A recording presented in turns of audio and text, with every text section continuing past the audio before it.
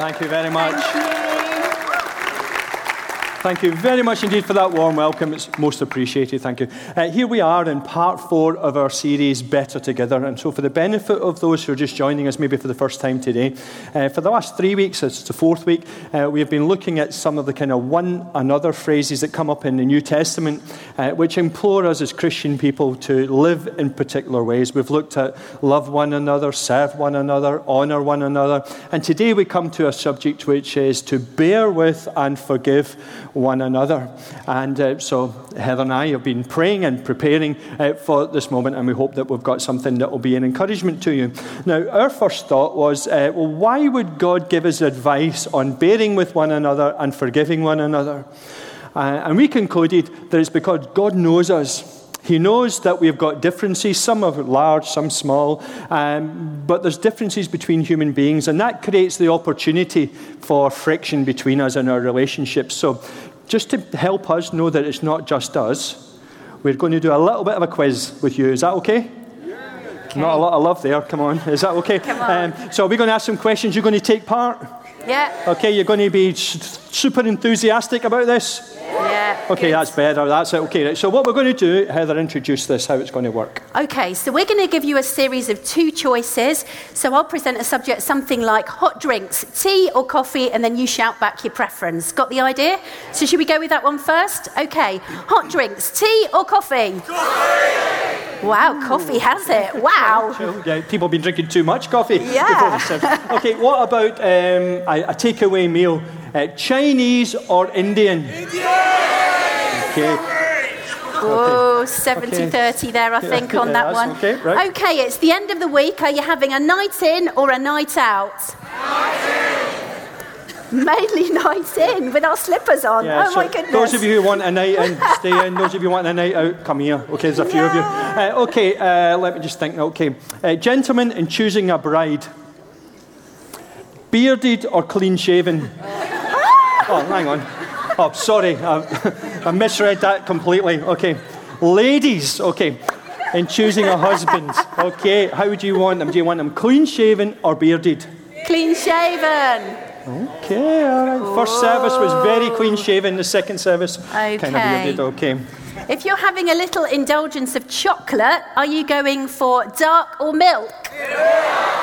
Okay, oh, thank you. 50-50, that's interesting. I'm not sure this talk's going to help this crowd, okay?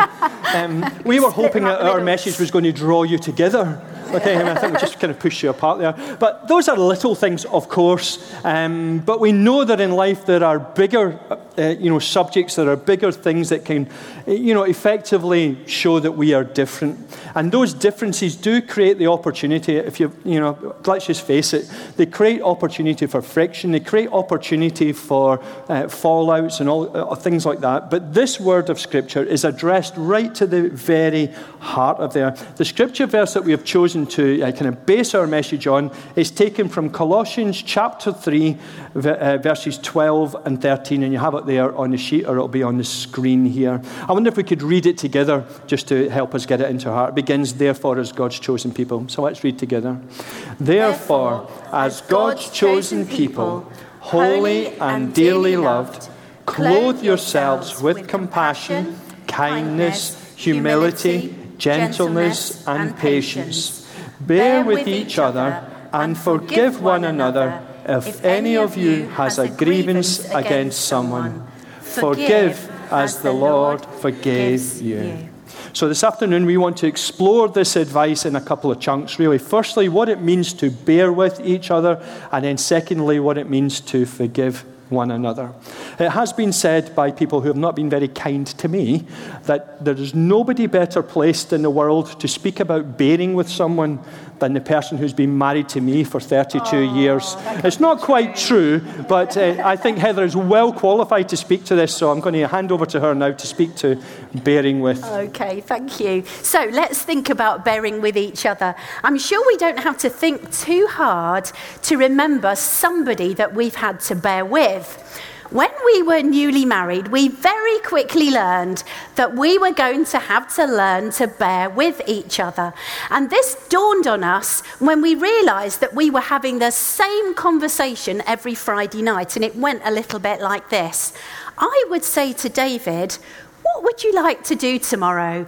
And he would say to me, "Do we have to do anything? Can't we just stay at home?" And I would say, "But can't we go out?" Subtext is, what's wrong with him? Why doesn't he want to go out? Now, the truth is there was nothing wrong with him, actually. It's just that we have different preferences. We have different ways in which our emotional tanks are filled up. And so we had come to a crunch point, and we had to figure out in practice how we were going to bear with each other on this particular point. If you want to find out, come and ask me afterwards what we actually did. But to get us started, surely the best place to start in thinking about bearing with each other must surely be to look to God. Let's look to how God bears with us. Now, the dictionary tells us that bearing with or showing forbearance means patient self-control, restraint, tolerance, the action of refraining from exercising a right. Now, if we look at the big picture of the Old Testament, it speaks of God's nature. It speaks of God's heart towards people. God who shows immeasurable patience, self-control, restraint, and tolerance to his people. People who had tested him time and time and time again. We only have to look at the children of Israel and realize that one minute they're worshipping God, they're praying, their all is on the altar, and then the next minute they're scurrying off in their own merry little way, doing their own thing, and actually falling into sin because they turned their back on him. And yet, what we read of God in the Old Testament is that he holds back. One of the definitions in Scripture for forbearance is holding back. He holds back when he could quite justifiably have turned away from them. He is our long-suffering, pursuing, loving God, isn't he? Fantastic. Let's face it, this is our story too. God holds back on writing us off. He delays, doesn't he? He shows incredible patience and immeasurable love so that we have every opportunity to turn our hearts back to him. Even though I was brought up in church, I didn't actually open my heart up to Jesus until I was 18. And when I look back on that story, I realised that he'd been pursuing me all the way along and holding back in order that he might draw me into this fantastic relationship which is in Christ Jesus. I love the words of God in Jeremiah 31 to his people where he says, "I have loved you with an everlasting love. I have drawn you with loving kindness." Can you hear the heart of the Father wooing us in, holding back, bearing with us so that we get to experience his loving kindness as we turn to him? This is our glorious God, and this is how he bears with us. But God goes a step further because having been bearing with us and holding back, as he draws us, he brings us to that place where he hasn't only borne with us until we turn back, but actually he does something else. In Psalm 103, it says there, "As far as the east is from the west, so far as he removed our transgressions from us." Don't you love that scripture? You know, as we open our heart up to God because of Jesus Christ, that means that when we're sorry, he takes our sins, and who knows where they go, but we know that they're gone. And this is the good news of the gospel of Jesus Christ. You see, Jesus Christ bore our sins. He bears away the rough edges, the blind spots, the foibles, so that radical life change emerges over time. This is the glory of bearing with. There's a positive goal to forbearance. Thank you. There's a positive goal to forbearance, which is an end goal, which is that there is radical life change as we pursue this directive to bear with. And the truth is, it's worked out in the grist of our relationships. I was reminded of this because David and I had some really great lessons that we learned at one of the most challenging times in our lives. When the kids were all at home, one of our children decided in their late teens that they were going to leave home. They were in a really challenging time in their lives, and it broke our hearts. It really upset us that they were choosing to do this. And it would have been the easiest thing, because we were a little bit cross as well, to say, well, we'll make your own way. You know where we are. Come and find us when you need us. But when we prayed, we really felt the Lord say to us, I want you to hold back on your natural inclinations, and he needs to know that you're going to bear with him in this season. So we thought, well, what does that mean in practice? And we decided that what we needed to do is we said to him, we're going to meet with you every week for a cup of coffee. We know you want to leave home, but we want to meet with you once a week for a cup of coffee. And that's what we did. In the initial weeks, it was jolly hard work. It was that kind of one-way conversation, but he kept choosing to meet with us, and we kept turning up, and together we learned a lot about what it means to bear with other people. Now that happened more than a decade ago, but just a few months ago we had the most lovely card from him to say, Mum and Dad, I just want to say thank you for being consistent in your love for me, particularly in some of the most challenging times in my life. There are great lessons that we can learn from bearing with each other, and when God bears with us, he holds back, and by his grace, we couldn't have done that without God, but by his grace, we can do the same for others. So let's think about some practical steps, practical things that we can do when we've reached a point where, there's a bit of a crunch and where we know that we've got to somehow figure out how we bear with each other. So here's the first one, step 1, choose gratitude. Choose gratitude. In Paul's first letter to the Thessalonians, chapter 5, he gives us some great advice. He says, give thanks in all circumstances, because this is God's will for you in Christ Jesus. Give thanks in all circumstances. And this is great advice when it comes to bearing with each other. Now, I had a great moment of revelation on the importance of showing gratitude, of bearing with and showing gratitude. And it happened when I was standing in the laundry, and it was to do with socks. Now, here's the thing. One of the conundrums in my life that I'm sure I will never be able to solve is how David can manage to take his socks off, and before they hit the laundry basket, they converted into the tightest little ball. Now, for years, I would dutifully stand in the laundry, sorting out the laundry and thinking, there's another one, and grumbling and complaining and, doing my duty, but properly begrudgingly, sorting through this stuff with a little black cloud over my head, until the day came when I absolutely exploded. And I said to David, why can't you just take them off without turning them into these excruciating little tiny balls? And he said to me, why can't they just be washed like they are? Why does it matter so much? And in that moment was the moment of revelation. Yes, why does it really matter so much?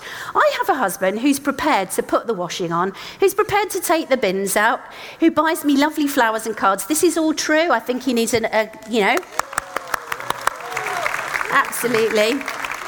Absolutely. And what I realised was something as small as a ball of socks has become a really big deal, such a big deal that I couldn't see the good in the other person.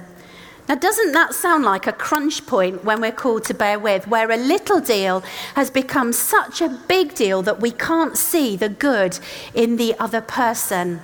I wonder if you can think of someone right now where you've got a big deal going on that really might be a little deal, or it might be a big one. But nonetheless, if you could look beyond that to the good in that other person, that person made in God's image, it could turn the whole thing around. You see, commit to practice gratitude. When we choose gratitude, something changes and it becomes possible for us to bear with each other. Okay, here's the second one. Call a truce. Romans chapter 12, verse 18 says, "If it is possible, as far as it depends on you, live at peace with everyone." Live at peace with everyone. Among the many biblical words for the word forbearance is one that means calling a truce. It means an end to hostility. So if we're going to bear with each other, sometimes it means that we need to call a truce so that we can live at peace with other people. In a war situation, a truce is called so that there's an opportunity given where both sides can just cool down a bit, and where it's possible then to reconsider their position. That's how a truce works, isn't it? It lets things cool down, and then it's possible to reconsider that position. When we bear with other people, it may be that we have a difference of opinion that we are never going to agree on, but we have to have a way to get beyond it. We can choose not to let that difference of opinion become a difference in relationship. We can say we're going to call a truce and we're going to bring an end to hostilities. I wonder if there's someone here this morning who just thinks, I think it's time I called a truce with someone else. I haven't really been bearing with them. I need to go to them and I need to just say, I know we're not going to agree, but can we draw a line under this so that a difference of opinion doesn't become a difference in relationship? This is what bearing with each other can mean, and we can move on from it. And if you're struggling, we have God's grace, and that makes all the difference. Thirdly, third step, how about we take responsibility for the part that is ours? Take responsibility. In that passage from Romans 12, verse 18, there's a little bit in the middle, as Paul's talking about living at peace with everyone, that says, as far as it depends upon you. Now, this reminds us that when it comes to trying to live at peace, trying to bear with other people, sometimes there's a part that we need to recognise where we need to take responsibility. But let's face it, in the heat of an argument, that isn't usually what happens, is it? What normally happens is that we're so caught up in what the other person has done that actually we're focusing on what they need to do rather than thinking, what can I do to take responsibility so that we can get beyond this? Bearing with each other means that we need to take responsibility. There was a couple who'd gone to see their pastor, and they'd gone to see him because, quite honestly, their marriage had got completely stuck. It was in a mess, and they were all for giving up. And it didn't take too long in that conversation as they talked with the pastor for the pastor to realise that actually a big rock in the difficulties in this relationship was around the area of finances. And what had been happening was this couple had got into a cycle that they didn't seem to be able to get out of. How it went was this. The lady would spend money on credit cards. She would run up some debt. He would find out about the debt. He would take on extra work to pay off the debt. She would say that she was sorry, but before the debt was paid off, they started the whole cycle again. She would spend, he would bail her out, and so it went on.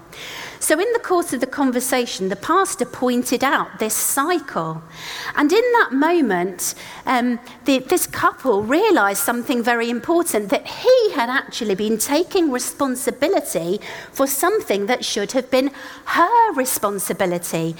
And this dawned on her too. And so in that moment, she opened her purse, she cut up her credit cards, and then she said to her husband, will you help me to figure out how much debt I've actually run up? So together, they spent the next half hour coming to a bottom line figure.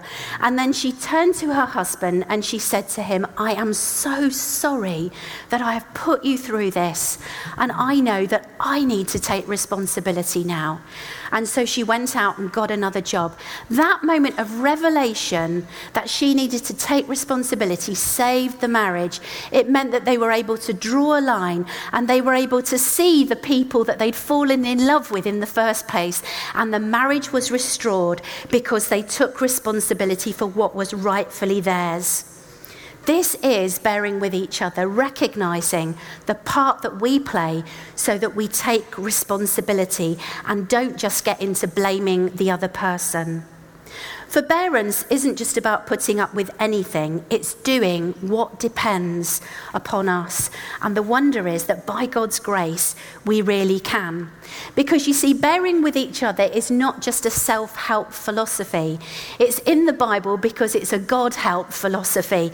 The truth is there is glory in bearing with each other because over the long haul, there's radical life change possible as we engage God's grace, as we call on the power working in us that is greater than he that's in the world, the power that raised Jesus from dead, that makes it possible to live well in our relationships on earth. Isn't that true? So let's be people who call on God's grace in order that we might choose gratitude over the big deal, that we call a truce where we need to, and that we carry our responsibilities well as the people of God. Stuart Briscoe writes, when we put on the new man, all the rules change. Grudges have to go, revenge is out of the question, judgment is left to God. This is forbearing and forgiving. So that leads us nicely to considering the power of forgiveness. So let's welcome David back. Thank you, Heather. It was very helpful. Now, I wouldn't want you to fall into a trap here, which is to think that bearing with and forgiveness are almost like two subjects. When we were thinking about it, we came to think of it as like two cyclists on a tandem. You get that idea, don't you? Two riders on one bike. So in the front, you've got bearing with each other, hopefully helping sort relationships out before there's any friction. But then very close behind, linked in, not separate, is the rider on the back. Forgiveness, and that sense of we need the power of forgiveness in our relationships. You know, after all, the advice that Heather has given us there is really helpful, but I'm sure that there'll be some people here who'll be thinking, I wish I'd heard that a year ago. I wish I'd heard it a month ago, or maybe even last week, or even, in the last few days. I wish I had that because I'm in a situation right now where I'm in a broken relationship. I'm in a relationship which hurts. It feels like I'm stuck. It's stressful. It's, you're suffering in the midst of that relationship. And we've been around as pastors long enough, 30 odd years, to know that kind of pain very often comes from unforgiveness. Unforgiveness is our enemy's greatest weapon against us in our relationships. All that Heather has said is absolutely true, that God in his love wants us to be well related to each other. But we have an enemy who wants to separate us, and he'll do anything he can. I'm absolutely sure of it. Can testify time and time again of the way that he comes and he tries to get in and put a wedge between people, even in a marriage or in a workplace or in friendship or in the church, trying to separate what God has brought together. And that's why we need to consider the power of forgiveness. I quite often use the illustration for unforgiveness of this, the Indian monkey trap. I don't know if you've seen one of these or maybe you've read about it. What they do in India to catch monkeys, which they then cook in curry, is that you take a coconut. Yeah, I'm very sorry for those of you who like monkeys. If you like monkey, you'll be okay. But anyway, you take a coconut, you slice the front off it, you carve it out, you fasten a chain onto this coconut, it goes round a tree, and then into the coconut goes food that a monkey likes to eat. Along comes a monkey just passing by, minding his own business, sees the food, puts his hand in the small gap in the coconut and grabs hold of the food. And because when you grab on with your fist gets larger than your hand, and the monkey is trapped and is held and held and held. Now, the monkey's not trapped by a physical thing. A monkey in that situation is trapped by a process of thought. He's trapped by the idea that when you see food, you hold on to it. And when you hold on to it, in this instance, you're trapped, you're caught. This is what happens when we have unforgiveness in our life. We are caught in a trap, and we can't get ourselves out of it. We need to ask God to come and to do something in us. Unforgiveness very often leads to illness of relationships. It leads to hurt in our life and suffering and so on, which I've mentioned earlier. But this is a good news story because the power of God's forgiveness over us and through us is much greater than any power that unforgiveness can have on our lives. That deserves an amen. Okay? The power of God is greater in forgiveness than any unforgiveness we might have in our lives. And I know that for some of you will seem incredulous, because you've got hurts in your life towards folks and you're just thinking that could never be forgiven. But I want to just say again, the power of forgiveness in God, He can help you to let go hurts that you've been holding on to for a long time. They've been trapping you. He can help you to release a debt that's owed. That's what forgiveness means. To no longer feel angry about someone or something. To no longer be bound by all the brokenness that comes with unforgiveness. That's what He wants to do, and He wants to do it today. He wants to minister to us, even in this very service. He wants to speak to us and help us understand what forgiveness is about. There is hope, we were singing earlier, in the promise of the cross. We're not looking to ourselves, but we're looking to Him to help us. So practically, what does that look like? You know, I wish we had really brilliant relationships, but we've got a few niggles. How do we sort those out? How do we exercise this sense of forgiveness? Well, there's a couple of practicalities that we said at the beginning. This is a very practical talk, and that's how we want it to be. Number one on this in practice and getting forgiveness moving, as it were, in our lives is to be quick to apologize. If there's any relationship in your life that's not quite right, I want to encourage you to step up and apologize. Because apology, saying sorry, actually starts to break down enmity between people. Even if you think it's not my fault, it's their fault, you can still say, I'm really sorry that our friendship is not what it was before, and I want something to happen. I want it to get better. That kind of apology will help move things forward. I mean, the initiative falls to us. Jesus was quite clear about this. In Matthew chapter 5, He's recorded as saying this. Let me read it to you. Jesus says, if you are offering your gift at the altar, and there you remember that your brother or sister has something against you, join me now, read this. Leave your gift there in front of the altar. First go and be reconciled to them, then come and offer your gift. So you can see where the initiative has to come from. The initiative has to come from us in the first instance. Saying sorry is so important. Now, I could give you tons of examples from our family life. It was, in fact, one of the kind of rules and encouragements that we brought into our family life when our children were very small. I guess most parents would. But we wanted our children to be quick to say sorry when things went wrong. And we tried to exemplify that. You know, I know what it's like. You know, when Heather does something that really annoys me, this is very rare, but it happens occasionally. Actually, I have to be quick to say sorry. I have to go and say, look, you know, I don't want this to come between us. I want us to be together. I'm taking the initiative. I'm sorry if I've done something that upset you. I've said something that's not the right thing. I'm sorry. Can we get back on track with these things? Now, some things are tiny, some things are massive, but the same thing has to happen. The first step is to begin by saying sorry. We have had lots of opportunities, and I'm sure you will have. I saw a great little tweet this week from Nicky Gumbel, which I thought I've captured the image and thought that you'd like to see this. It's very helpful on this whole idea of apology and saying so. A good apology, he says, has three parts. I'm sorry. It's my fault. What can I do to make it right? And most people forget about the third part he was saying. Remember, I'm talking about the day-to-day friction of life. The simple things which are like sand in your sandwich at the beach. You know what that's like, don't you? You still eat your sandwich, but it takes a whole shine out of it. The kind of things that are happening in our lives that are just not pleasant.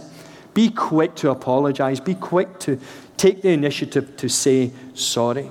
And secondly, I believe that every movement of forgiveness, every act of forgiveness starts with an act and a thinking and a believing in our heart. It starts inside of us. You see, the temptation in difficult relationships is to look at the other person. It really is. And to, build up a case against them, as it were, what's going on the outside. But I had a revelation of this a few years ago, in fact, when I realized that I had to be more forgiving, particularly towards my parents. So those of you who know me well will know that when I was a child, I was about 14, my parents separated and my mother left the family household, and there's a whole story all behind all of these things. But what I realized when I was about 34, so I'd been carrying this for about 20 years from then, is that I had in my heart a lot of unforgiveness towards my father and towards my mother. The truth is, and I'm not proud of it, that when I was 21 and moved out of home and moved to London, from Glasgow to London to kind of go to Bible college, I've said to people before, it was like I felt as if I was escaping and getting away. And I actually didn't speak to my father for many years after that. I hadn't spoken to my mother for nearly 25 years from when I was 14.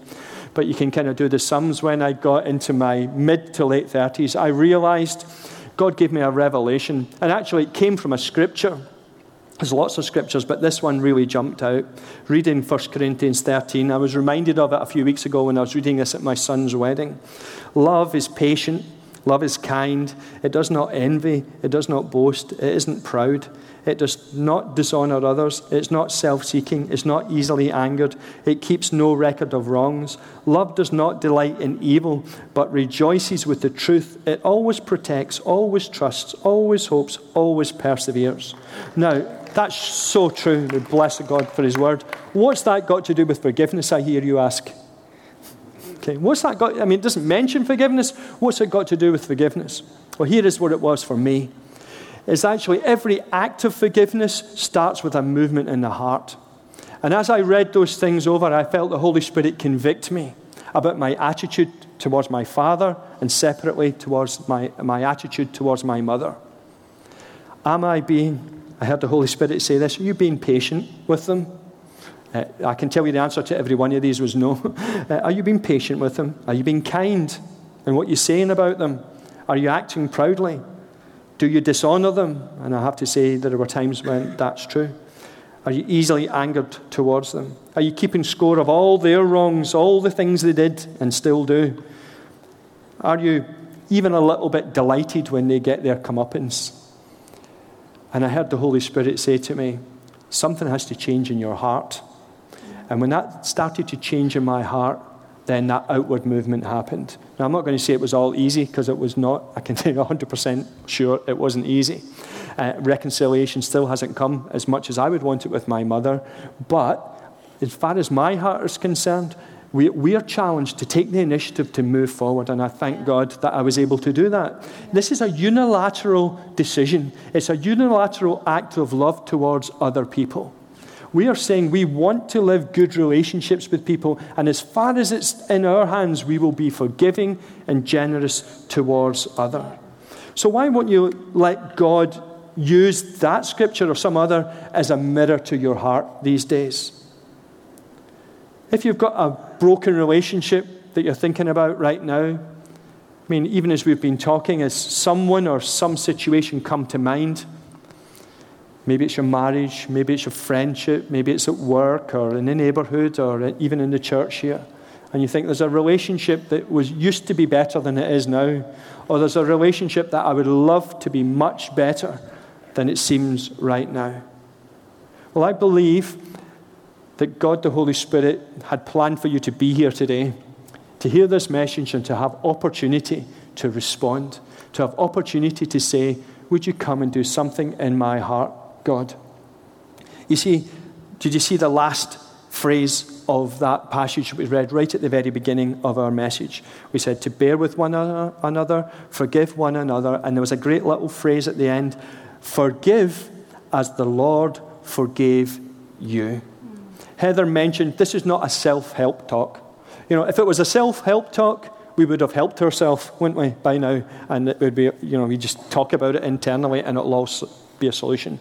But that doesn't work. It really doesn't. You can go so far in forgiving others on your own, but if you really want to walk in freedom, you have to ask God to come and to pour his love into your life so that it then overflows into the lives of others. That's why this phrase is there, forgive as the Lord forgave you. God bore with us and cancelled our unpayable debt towards him. It's amazing, isn't it?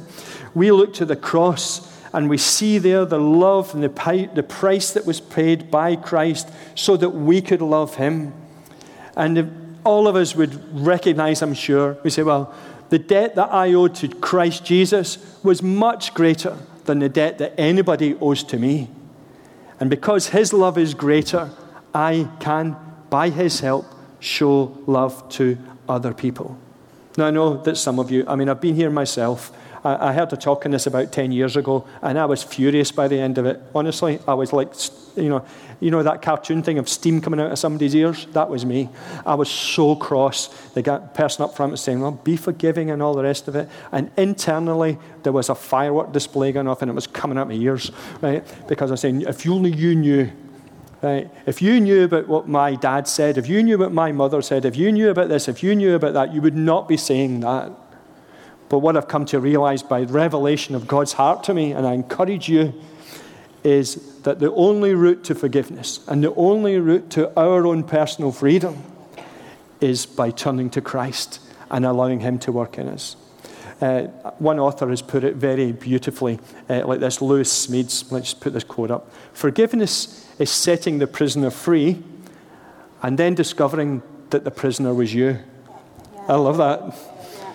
You see, I was thinking, steam coming out of my ears. I was thinking, I'm not going to let them off the hook. I'm not going to forgive them. And then I realized that actually it was me who was the angry one. It was me who was the one that was getting spiritually sick and physically sick out of it. I have to say, Father God, I forgive them and set myself free from all the angst that was there. And I believe that God, the Holy Spirit, wants to do that for us right now. Anybody here? Just want to ask him to come and help us. We were praying before the service, and one of the words that came from the prayer team was that today would be a day of alignment, that there was something would come into alignment, some relationship that you've been troubled over would come into alignment today. And so in a moment or two, we're going to pray together. We're going to take communion together as a visible sign of all the love that God has poured to us. And so we're going to begin to pray together. If you're able, would you like to stand with me as the worship team come and take their place?